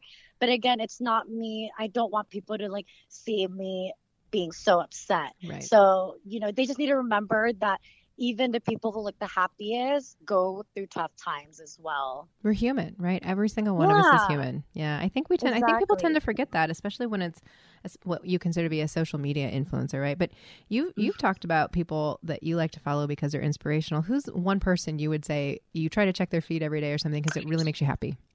Oh my God. One person is actually my fellow castmate, Caro. And she is a ball of energy. And, at first, when I first met her on the show, I was like, this cannot be who she really is. She's just way too happy and just like so like bouncy and just so much fun, which I love. But I was like, no way is she like this all the time. And outside of the show, she really, truly is. And I literally like get excited watching her stories because it's always something about, accepting who you are and telling yourself every morning that you're perfect the way that you are, the way you look, the way you live your life. And she's always so happy, and she's all about manifesting good things into your life. And, she's definitely one person that I love following, as well as Will Smith. You guys, Will's like great. Will Smith, I love. I was so happy when he made an Instagram account because I feel like anyone at any age in any era can follow him and be inspired by that. Right. I'm not going to lie. My auntie who's in her 70s follows him, which she doesn't even follow me. So yeah, exactly. So he's definitely one of the people that I like look up to as far as just doing the most and taking advantage of your life and knowing that life is just too short. And he's one good person that uses social media for the good. For good. And I do think that there's a lot of people out there who are using social for good. And I know you did our Digital for Good program and you've done some posts with us. I think it's important for people to remember that, you can use your social platform to, sell products or to get cast in movies. But you can also do it to raise awareness for things like mental health. And I do agree. Exactly. People like you and Will, those are really important things. I do have to ask the hard question, though, which is not my favorite question. Have you ever had a post that you regretted or you wanted to take back? And you don't have to tell us what it is, but what went through your mind the second you went, oh, that was not a good idea? I think a lot of us have done that, if it was like a crazy night and you're just having too much fun and you thought that, that's going to be great to post. And then made the sense next at the morning, time. Exactly. And the next morning you see that and you're just like, oh my God, so many people have seen that. Or there was even one time I posted something as small as an item that happened to be in my photo. Yes. And you wouldn't think that people would notice those things. But when you have a big following, which is something I'm learning, some people and parents will see those little things because they know that their kids follow me. And I've gotten messages where they were like, this is bad. Like, why didn't you do it? And it wasn't even mine. Or it was just one of those things. It's a bottle of wine, people. The world is not coming to an end. Yeah, it was something very, I don't want to say small, but it was something like that. And so that surprised me. And that was something sort of like a wake up call where it really made me realize that I do have to be a little careful with certain things that I post. But yeah, I definitely had times where I regretted posting something. But you know what? You just learn from it. You just got to be more aware. Because, you do have younger kids and young adults who are following you, or even parents who follow me. So my friend went live the other night and she had shown up at her ex's house in the middle of the night. Oh drunk. my God. Everybody following were our friends, and we were like, stop, put the phone down, get in the car, go home. But I'm sure the next day she went, maybe not my best decision. Oh my gosh. Well, you've done so much, from beauty pageants to reality TV. How hard is it to, especially in this day and age as a woman, go through the social media and you're definitely a beautiful woman. How hard is it though when people come in and they want to weigh in on your beauty, right? Because it's really none of their business, but of course they're going to. Oh man. I mean, you know what? When I first did my first pageant for Miss Philippines, I believe I was 17 or 18. I was one of the youngest ever. And I went in there not knowing how brutal it could be in terms of the cyberbullying, people shaming us, body shaming us, and all these things. And you'd be surprised. I mean, most of the women who do beauty pageants, we do it to empower other women and to show people that aside from beauty, there's brains and what I mean? There's all these things. But then there's still people out there who are just so quick on being like, oh, she's not pretty enough. She's not skinny enough. People were telling me like, she's never going to win, or she's too dark, or she's too tan, when they don't realize that Filipinos, our ancestors were really, really brown.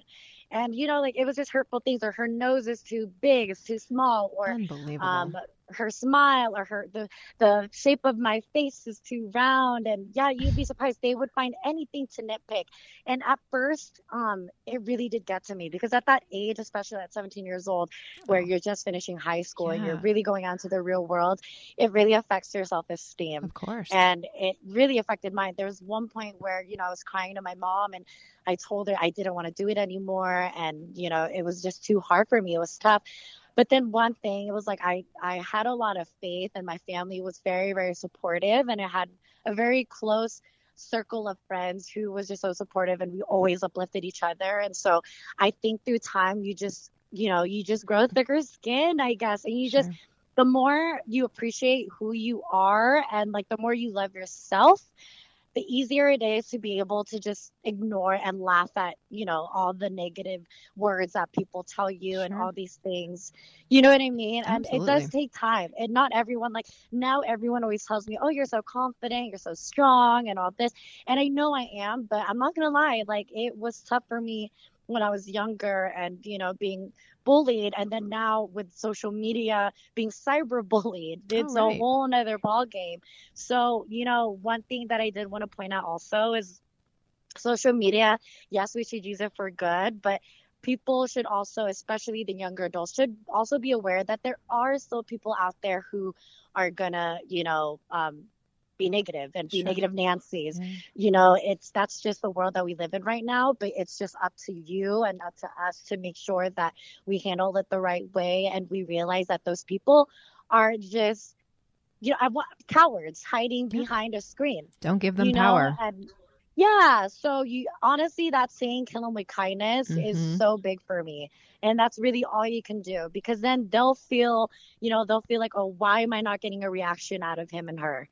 Now I feel kind of silly. Why did I even say all these mean things? They're not even fighting back or anything. So then they end up feeling horrible about it. And maybe in turn they change. Let's hope so. Let's just say that they do. Yeah. Has there ever been one moment or one comment or one person you've met through social where you said, okay, if I never had another post, I know that I've made a difference in somebody's life? Oh my God, yes. I can think of two at the top of my head. And one of them was, this was years ago, and it was, Instagram wasn't so big, but I did post a picture. It was my older Instagram, and it was during Miss Philippines. So I was 18 at the time. And I did like this video where we had to talk about like our childhood and things that we went through. And I've never done that before ever in my life. And I posted that on social media, and I posted it on Facebook. And like the next day, literally, I received so many messages from, not just younger girls, but also like guys. And they were just like, because of you sharing your story, I'm able to accept that, things can get better in my life. And it just really inspired me to do better, because I had a very rough childhood growing up. But, I always just had to persevere through it and have a positive mindset. And because of that, that was one of the main reasons why I didn't quit. I didn't quit the pageant, because I didn't realize that just sharing my story alone of what I went through could inspire so many other people, men included. So that felt so good to me.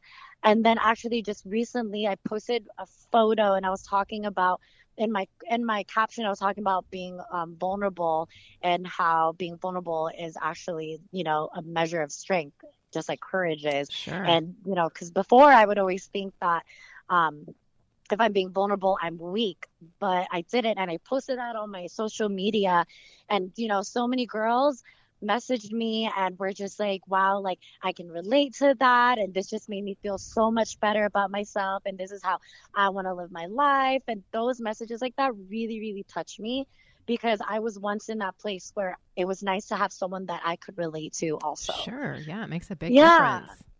Yeah. Oh, that's amazing. So, well, thank you so much for joining us today, and especially for using your voice for good and empowering the next generation, because what you do is so beautiful. I just want to thank you for your time. Of course. Oh, thank you. Thank you. And I just want to say also, like when it comes to social media, don't spend so much time on it. Don't let it take you away from living in the moment, because that's where a lot of, you start to feel isolated when you're not on social media. You start to compare yourself to others and all that. So like social media can be and should be used for good, but at the same time, live your life in the moment too, because that's what really truly matters. Oh, beautiful words. So the last thing then for everybody listening who wants to follow you, what's your handle? It's at Katrina_Dimaranan, DIMARANAN. Awesome. Well, thank you again. We'll talk to you soon. You're welcome. Bye, guys. Bye. Well, guys, thanks for listening. We've heard from influencers. Now let's hear from the business side of how social impacts the sports and entertainment industry. We're joined right now by Stephen Blackwell. And Stephen, you're currently the head of portfolio sales for Penske Media Corporation, which has great brands like Rolling Stone and Variety. And we're always talking about the value of social media to an entertainer's brand and their career and how it's changed over time. How have you seen things evolve in the entertainment industry? For sure, absolutely. So, as you mentioned, I have the great distinct pleasure of working on a lot of iconic brands, inside the entertainment space. Rolling Stone, which is a huge voice in music, Variety and Deadline, which are, seminal voices in entertainment. And one of the things that I've seen and was able to bear witness to is essentially how specifically brands like Variety and Deadline, who were, initially focused on, some of the B2B and trade aspects of the entertainment space, have really become, these massive online portals of, 24 million, unique visitors monthly. And I believe that one of the reasons that, these brands were able to achieve, such an extraordinary audience growth was really related to how much social media has been utilized by brands and entertainers. So ultimately, prior to social media, and we'll take that with Facebook and Twitter, and that moving into the visual space with with Instagram and Snapchat, and then now TikTok. Is that essentially the way that celebrities and entertainers interacted with their audiences and audiences at large and culture at large, were basically, through interviews that they would do, either with print magazines or websites or on television. And, and then the performances that they would do, whether they were musicians or, whether they were movie stars, and, you're shown to the theater to see these men and women, do their craft. But social media, obviously changed all of that and gave us a one-to-one daily experience, with these entertainers, and with these celebrities, with these culture creators, as we call them. And so ultimately, when you start, for instance, seeing someone like Dwayne Johnson, show up in your Instagram feed or your Twitter feed, every single day, you start to form a bond with these people, a digital bond with these people. You start to become, sort of more concerned with the things that are going on with their lives. What's the next project that they're working on? Who's their manager? Who people are dating has always been a big part of, how culture and audiences look at celebrities. We have to know. Yeah, you got to know. You can't get around it. But it started turning into a little bit more about, their daily lives, exercise routines, mental health routines, all of that fun stuff, really became part of the cultural vernacular and the public parlance in a much more heightened way. And so ultimately, brands like, Variety, really, that was a enormous tailwind, in terms of user growth, because people are just so interested, and audiences are just so interested in these people. And so on a human, entertainer singular basis, there's all sorts of people that have, incredible, feeds and incredible, handles out there that are worth following and are very funny or very educational, very entertaining.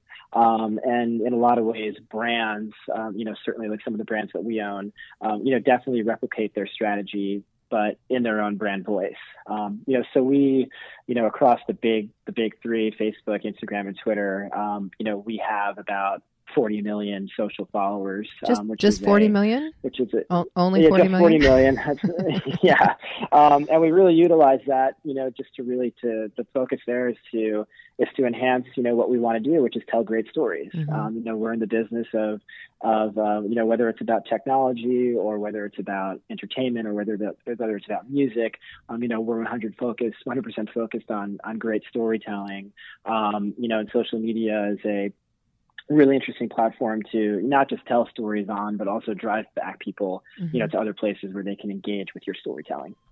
How has it changed from like the brand perspective, right? Like I know that many moons ago it was all about print, and then it was about TV, and then it was about radio, and then it was about digital. So do you find brands coming to Rolling Stone or Variety or whatever and saying, I don't care so much about the print publication or even online, I just want to be in the social feed? Yeah. So, ultimately, media, as you well know, media changes, every single day. It's basically, it's basically molten lava, in terms of, jumping from one area of interest, to another while trying to stay on trend or ahead of trend, and utilizing, first to market, specialties in any arena you may be operating in, whether that's tech, music, entertainment, fashion. And so, so ultimately, I think that the way that the agencies are structured, or what we're seeing is the way the agencies are structured, who buy all this media and are really the forces that put brand messaging out there. A huge part of their strategy is to obviously diversify so that they're reaching you in as many different ways as possible. And, certainly one of the largest areas of growth is, digital has spread off into, digital display, online video, social and social engagement as well. And all those things are measured differently. But there are, any sort of content that you're going to create, any sort of content plan, is going to have a social media component as a big part of it. And, there are plenty of brand marketers out there who want to work solely on social, because it just fits into their return on ad spend, in a much different way. So social is, while social is effective for general awareness, that's sort of on par with, out of home advertising or something along those lines. As a brand marketer, when it comes to direct to consumer, where you're hoping that you can convert someone to a purchase on your product. Social is enormously beneficial. Sure. Has it changed the way, though, that you guys create content, based on what you were just saying? Because consumption is definitely smaller in the social, right? It's digestible little bites. So are you guys taking maybe longer form that you're doing in print on digital and then cutting that down for social? And are you seeing that that's actually then driving back to web, or are people really just consuming in the social space? I mean, I think for us, it's really all about, tentpole awareness and the story that we're trying to tell, and ensuring that level of awareness is omnibus across all the channels that we have at our disposal. So for instance, and this is just top of mind for me, Rolling Stone just released a really great editorial series called Musicians on Musicians. There's some really, really great content in there. One of the interviews is Billie Eilish with Billie Joe Armstrong from Green Day. Another is Dave Grohl interviewing and speaking with Ringo Starr. Another great one is DJ Khaled and P. Diddy. And essentially those are long form conversations, that are, let's call it, 2,000 to 2,500 words in length, that are also, 4 or 5 minute videos. And then those 4 or 5 minute videos have also been compressed, to be watched in a micro capacity, on Facebook and on Instagram, as an awareness play, but also to ensure that we're putting the striking visuals that are so meaningful to us, out there in whatever capacity consumers want to see it and want to engage with it. So for us, if somebody watches, a 30-second clip of, Billie Eilish and Billie Joe Armstrong, in a really, really cool environment that reflects what Rolling Stone is all about, that's great for us. And if they come back and read the long form interview and watch the whole video, that's great too. But we just want to ensure, that our brands are present in culture in all the myriad ways it manifests itself. Well, that's great. Question for you here, because when we talk about like the music industry, we know that, social has changed the way music works, right? Like labels won't even sign somebody unless they have a certain number of followers and a certain number of views and a high level of engagement. Is that the same kind of in the media side of it? I mean, does it impact who you work with or what stories you tell based on how kind of penetrated or saturated or penetration they have in the social space?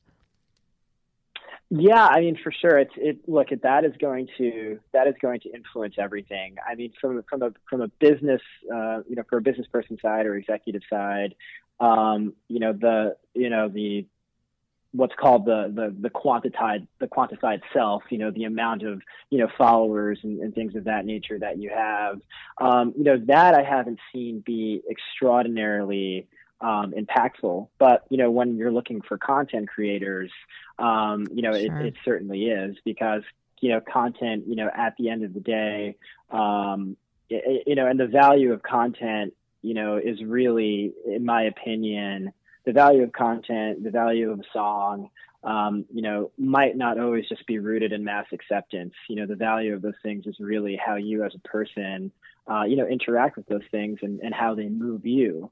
But from a business standpoint, page views and view counts and video complete rates, all of that makes sense. And so as a content creator, if you have a built-in following, that can increase those metrics in a positive and beneficial way, economically or commercially, that's going to benefit you. So and going to benefit the company that you're working for and promoting the content within. So it's a virtuous circle in that way. So definitely, it definitely has an impact on people's perspective and how they look at hiring and working with folks. Absolutely. Well, eyeballs are king, right? Yeah, exactly. How do you feel from a brand responsibility perspective? So if social media has kind of changed the way we consume content, do we as brands, especially say, I'm going to pick Rolling Stone, as you guys put out content in the social space, do you feel a responsibility to monitor the commentary and see what people are saying and either correct things if they're incorrect, or look at somebody even from maybe a mental health perspective if the topic is around mental health? What's that responsibility level look like? For sure. So, I mean, I think from our perspective, there is and I do feel a strong need to comment on this. There is a wide gap between, what a brand puts out on its social media channels, which is essentially, going to be content about culture creators, and going to be content about stories, that are centered around those culture creators. And there's a wide gap between that and, what people do as individuals. Mm-hmm. And so in my mind, a lot of those things, are not necessarily comparable. There is, of course, you do have to police your comment section. You have to make sure that things you're putting out are factually correct. But people do have their opinions, and those platforms, whether it's Facebook or it's Instagram or it's Twitter, they already have guidelines in place, that you're able to lean on in terms of the efficacy and how you look at your community, and make sure that, what's going on from a comment perspective, is above board. But in terms of how individuals, act in the space and interact in the space, social media, it does cut both ways. There are plenty of, images out there of, people, quote unquote, living their best lives, mm-hmm. or, being blessed up, or, whatever else it is. And that usually involves, extremely blue water. Some people are somewhere exotic where the water is a shade of blue you don't get to normally see. I think that's a filter, by the way. Could absolutely could be a filter, but it's like, wow, that's some really blue water. Mm-hmm. And, there's instances of, obviously, extremely, fit, attractive people, having good times, and a lot of some of the largest followings and in Instagram are can be associated with putting up that type of content. And the only reason that I bring that up is because far from me to say what's appropriate and what isn't appropriate for a person utilizing a platform. Mm-hmm. But I think where you're going, especially when it comes to mental health, is essentially what does this do to us? What does the constant fear of missing out, what's the end result of constantly feeling that way? What's the end result of constantly measuring up your lifestyle, your physique, the amount of money that you have, to these, to influencers and people on Instagram who are paid to flaunt those things and showcase those things. Right. And, so I think ultimately, that's a part of how those platforms exist. But then, on the other side of it, you do have some big voices out there who do get to use the platform, to explain, their issues, whether it's mental health, whether it's physical health, or whether it's how physical health, influences mental health. And, those social media platforms allow people who want to tell those stories an enormous platform to interact with culture. I mean, I think recently, there's all sorts of people who get up there and tell those types of stories. Carson Daly is a guy who's talked freely about mental health and anxiety. Mm-hmm. Sarah Hyland is somebody who's talked a lot about how, her autoimmune disease, right. Has influenced her behavior and everything else. But I think one of the bigger ones, of recent notes, is when Justin Bieber, sort of out of nowhere, and that guy has, however, 9 figures of Instagram followers, out of nowhere wrote this long missive about, what occurred to him what happened to him as a teenager, and the things that he was going through, waking up one day and, being able to have everything that he wants, having everyone in the world tell him how great he is, that leading him to abuse substances, mm-hmm. that leading him to abuse the relationships that he had in his life, and being confessional about that, but also telling the story about how he, dedicated himself to not being the person who he didn't want to be, and dedicating himself to being the person who he wanted to be, and telling everybody that story. I think that that's extremely impactful and extremely vital, to the good that, social media can accomplish. No, I agree. I mean, that was definitely a positive break the internet moment, right? I think one of the reasons I love your brands is that you guys do, you talked about you have 40 million people, but you guys often use your 40 million people for good. I think you tell a lot of stories around mental health. You tell a lot of stories around, addiction. How do you guys kind of weight that when you're looking at an editorial perspective of kind of like, this is what people want to hear and this is what people need to hear? Well, I think overall, and again, although I have the good fortune of, being able to work closely with, the editorial teams, at these brands who are world class and top notch, and it's a very exciting thing to be a part of. I can't speak totally for their decisions and how they go about weighting things, but I think overall, what I've seen from PMC's, ethics and ethos is, if we believe that a story is right and correct to publish, that we're going to go about doing that, and we're going to go about doing that, I think in a conscientious way. Love it. Well, Stephen, thank you so much for joining us today. We really appreciate your time and your insights and all the great work that all of your brands do. And I just really appreciate having you join us today. Anytime. Thanks so much for the time, Mary. Always here to be helpful. Thank you. Take care. Bye. All right. Well, I'm pleased to bring Denise White to the show. Denise is the head of EAG Sports and has some of the biggest names in sports on her client roster. Thanks for joining us, Denise. Well, thanks for having me. I'm very excited to be here. Yeah. Well, we've been talking all day about social media, or we're going to talk the rest of the day about social media and the impact that it has on people. And one of the things we've been talking about is how it really impacts sports. And as a manager to athletes, how do you talk to them or how do you educate them about how to use social media the right way? Well, it's easy to use social media the wrong way, right? Right. And sometimes my days are filled with teaching athletes how to not do it the wrong way. Mm-hmm. And that's just probably a naiveness just in general with the general public versus a celebrity or right. a high-profile athlete. But, we try to sit down with athletes when we get them as clients. We do seminars for some of the NFL teams prior to the seasons as well, and just explain to them the way you can benefit from social media, but also being very careful that they don't succumb to the pitfalls of social media, and making sure that they're knowledgeable in every aspect of social media. Right. Well, you were talking about how you can use it to your benefit. And I think what people tend to forget about is, as an athlete, it used to be how good were you on the field or on the court or in the octagon or whatever, right? And how engaging were you? Could you show up for a sponsor event and be fairly personable? But now it's how many followers do you have? How many video likes do you get? How has it changed, especially from an endorsement and a sponsorship perspective? How has that changed? And how do you explain that to, the new guys get it, right? They grew up on it. But some of the people who've been in the league 10, 15 years, it's a whole new world for them, right? It's a whole new world, and some of our older guys still struggle with engaging, right?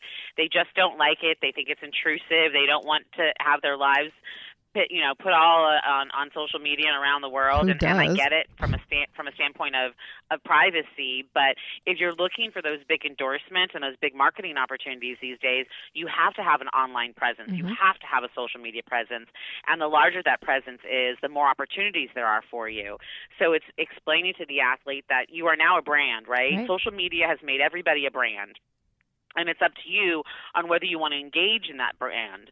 And more importantly, every brand that I've worked with since social media arrived has some form of social media presence. So if they're looking at an athlete and trying to figure out, do I want athlete A or athlete B? Well, athlete A has 2 million followers, and athlete B, he's really well known, but he only has 346,000 followers. Right. They're going to go with athlete A, right? Mm-hmm. So I try to explain to athletes the higher the visibility is on social media for you, the more followers you have, the more engagements you have, the better it will be when we're trying to get those marketing opportunities for you. Because there isn't a contract that I negotiate these days that doesn't have some form of social media aspect to it. Well, and it's everybody's trying to sell a product, right? Like you and I actually had this conversation fairly recently. In the healthcare space, we're trying to tell stories, right? And we're trying to educate. So we might be perfectly happy with the person who has 20,000 followers because their story is relevant, right? Because their daughter had a heart condition, or they had an ACL injury. But when you are trying to sell a product, it is about those numbers. And I think that's the hardest part, is you don't really get to know the person. You're really just looking at their reach. Right, exactly. Yeah. Do you think, though, because of sports, I think it's really interesting because, you know, if you're a music artist, you put music out there, everybody listens to it. If you're an athlete and you put a post out there, it almost makes you vulnerable, right? Because everybody knows, are you injured? Are you having a bad day? Hey, do you have something that makes you vulnerable? And so now I'm going to use that as your opponent on the field. Like, how is that aspect of social? Like, do they feel vulnerable when they put more things out there? I think, you know, if they're taught appropriately, I think the vulnerability is more of like, not necessarily vulnerability, but you know, when you're letting people into your lives, you can either be an athlete that posts all about his personal life, right? Mm-hmm. You know, you're the dogs, the cat, the wife, the kids, got a new you know, car. What I'm eating for dinner or lunch. Right. Or you can be the athlete that posts on the field, mm-hmm. at the locker room, on the way to the game. So, you know, there's different ways of still engaging in social media without letting people into your private life. And that's kind of what we try to teach our athletes is it's okay to not let people into your private life, but yet still engage, mm-hmm. right? So people want that, and you're going to probably get more followers. I mean, that's just kind of how social media has shown us is if you let people more into your private lives, people want to follow you. But there still is that aspect, especially for the older athletes. I know you asked earlier, like, how do you get those guys to engage? Well, we show them there's two ways to engage on social media. And if you're just really not sure that you want to let people into your personal life, we'll do it this way, right? Mm-hmm. We'll do it more on the aspect of, you know, your professional life. So, but yet, if they're still wanting to do these things these days, you've got to get them, you know, up to date on what's hot, what's not, what mm-hmm. social media outlets they need to be engaged in, you know, how to approach that, and what their, you know, what's their end goal in all of this, right? For guys that don't want to do any of this stuff, it's, you know, it's moot, right? But for the guys that really want those opportunities, they have to engage. How do you, I assume that they come to you and say, hey, Denise, there's this new thing called TikTok. Should I be on it? Like, how do you keep up on all the platforms and whether they should be on it and how to use it? I actually have a funny story. Back in the day when Twitter first came about, I remember some of my staff members, I laugh at it now, some of my staff members came to me and I was like, absolutely not. We're not letting our guys do that. That's intrusive. We're not having any part of it.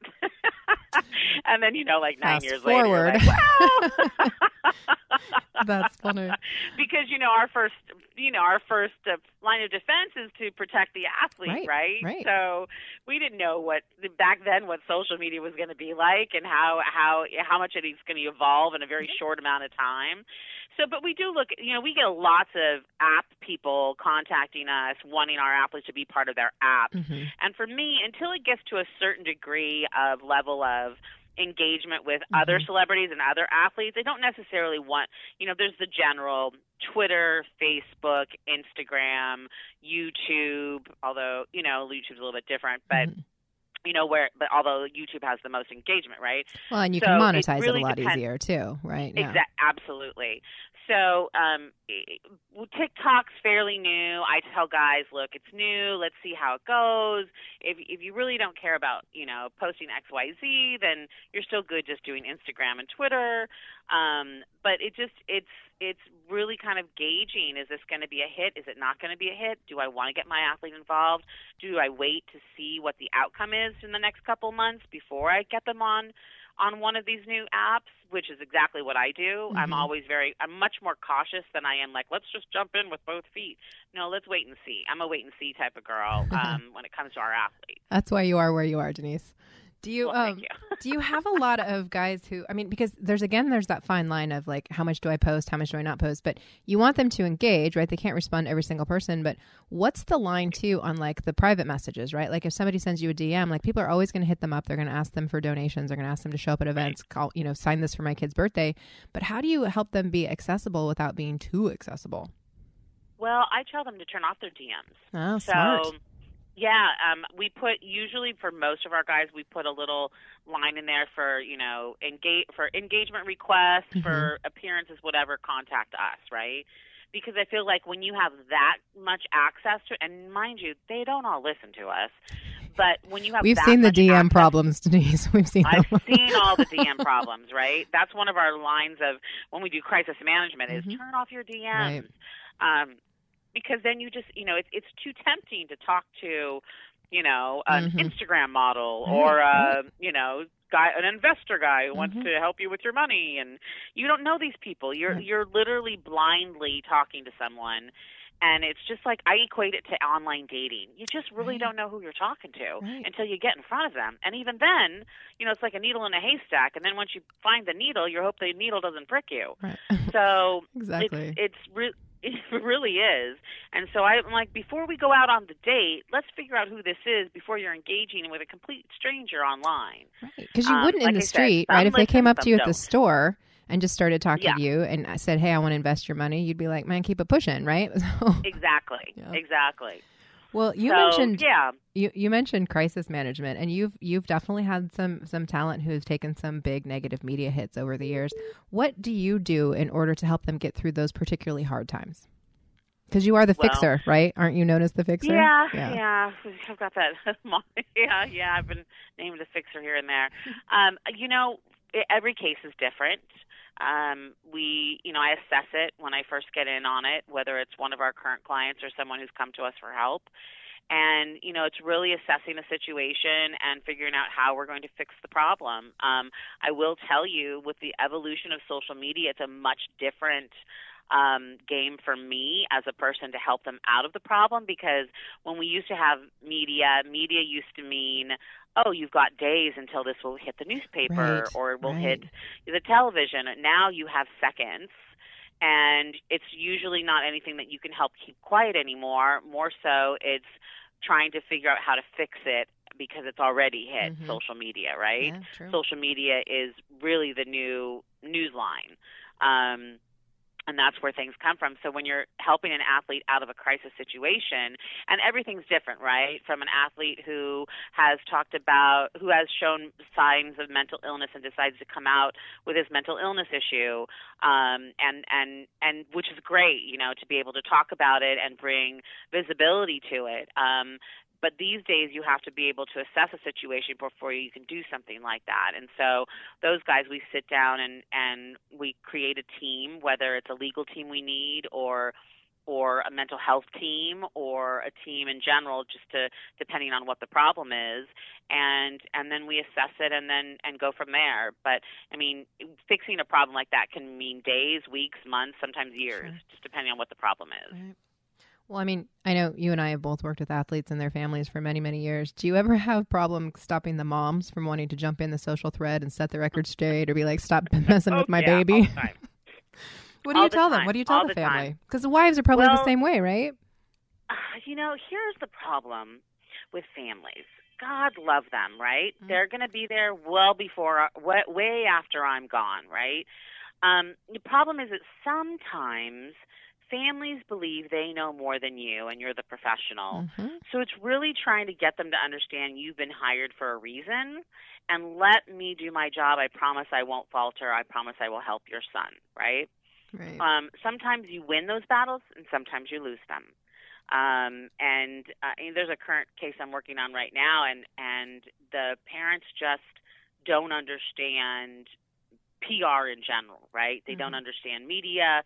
They think their son has been done wrong, and they just don't get the process. And so sometimes you are, your back is pushed up against the wall trying to explain to people that have no knowledge of your industry, right? It's like me trying to tell you how to cut hair, and I've never cut hair. I just see how it looks at the end. It looks easy on the outside, right? Right. It looks easy on the outside, but once you get in there, you got to make sure every piece of hair, a strand of hair is the same length and that it's, doing what you want it to do and your client's happy. So it's much more difficult, and there's much more behind the scenes things that you're handling, and it's hard to explain to people that don't necessarily work in the industry. So when there's a mom that wants to tweet something or a dad that's upset because his son's getting backlash in the media, it's really, you're not only trying to handle the problem, but you're also trying to handle the parents. And I will say it's not always easy. Right, and sometimes they're causing more chaos. Like you think the story's contained, and then boom, mom jumps in, right? Or dad decides to go to a media outlet and do an interview, right? And you're like, what the frickin' heck did you just do, right? I've had that happen. 2 steps forward, and it just undermines all the work that you've been doing to help the client. It really does. I mean, if parents are listening to this, please listen to the professionals that are working around your children, because we were hired for a reason. Yeah, you have the best interests at heart, just like the parents. Absolutely. We've talked kind of a little bit about some of the negatives to it and how it's kind of changed the world of sports specifically, but it has changed things for good. And I know we've worked with a lot of your clients to do fun things with Providence and Wellbeing Trust, Brandon Marshall being one of them, and really working on removing the stigma of mental health and really bringing about education and that sort of thing. What do you think social has done as a benefit to these players? Because so many of them have charities and foundations. What's the value they're seeing there? Well, the value is just getting the word out, right? Like I said, before social media existed, it took weeks, days, and then you'd have to engage. You really have to engage with an outlet, and you're really at the outlet's beck and call. And when I say outlet, like the magazine or the television show, you're at their beck and call, whether they want to report about it or not. With social media, you can get things out on your own timeline and your own time, right? So if I want to promote something, it's really become a self-promoter. If I want to promote my foundation, if I want to promote mental health awareness, I don't need a magazine or a television show to help me do that. I've got social media. I've got social media to help broaden my visibility on whatever it is, whether it's mental health, my foundation, what I'm doing off the field, what I'm doing on the field, what I'm doing off the court. It's really helped athletes have a voice and be able to promote what it is that they, singularly are doing to help. And whether, like I said, whether that's the mental health industry, whether that's cancer, whether that's, fighting breast cancer, whatever it may be, it's really giving them a voice that they haven't always had in the past. I love it. All right. Well, thank you, Denise, for joining us today and for sharing your knowledge. We really appreciate your time. Before I let you go, though, tell people who are listening, if they want to follow EAG, how do they find you? Well, you can find me at DeniseWhite_EAG, and you can find EAG at EAG Sports, and you can follow myself and the company on Twitter. Awesome. Keep up with all those great people. Thank you so much, Denise. Thank you so much for having me, Mary. I appreciate it. Well, today I'm joined by Joe Lauzon. Joe is a 25-time UFC veteran. Is that right? 25-time? I think it's 27 now, but it's been a lot. It doesn't matter. It's a lot of fights. Just a couple more. No biggie. Well, we've been talking today with other athletes and music artists about the experience you've had and the pressures of outside the octagon for you, specifically around social media. And I really would love to kind of hear from you. How does social media impact you on a daily basis? It's not a big deal. I mean, everything is, every medium of social media is a little bit different. Instagram is a certain way, Twitter is a certain way, Facebook's a certain way. It doesn't really negatively impact me at all. Like, people saying things don't hurt my feelings. I kind of came up with I grew up with the internet, like being a troll. Like I remember being in high school, just trolling message boards and stuff like that. So I understand when other people are doing it to me. So it doesn't really bother me as much. I understand some people try and get a rise, and I don't get drawn in. I don't get sucked in. So you don't really engage with the haters then? Do you just pretty much leave it alone? Yeah, exactly. Because the problem is that the second you start engaging with them, then they're gonna push back. Like, oh, you see, I tweeted at Joe and he responded.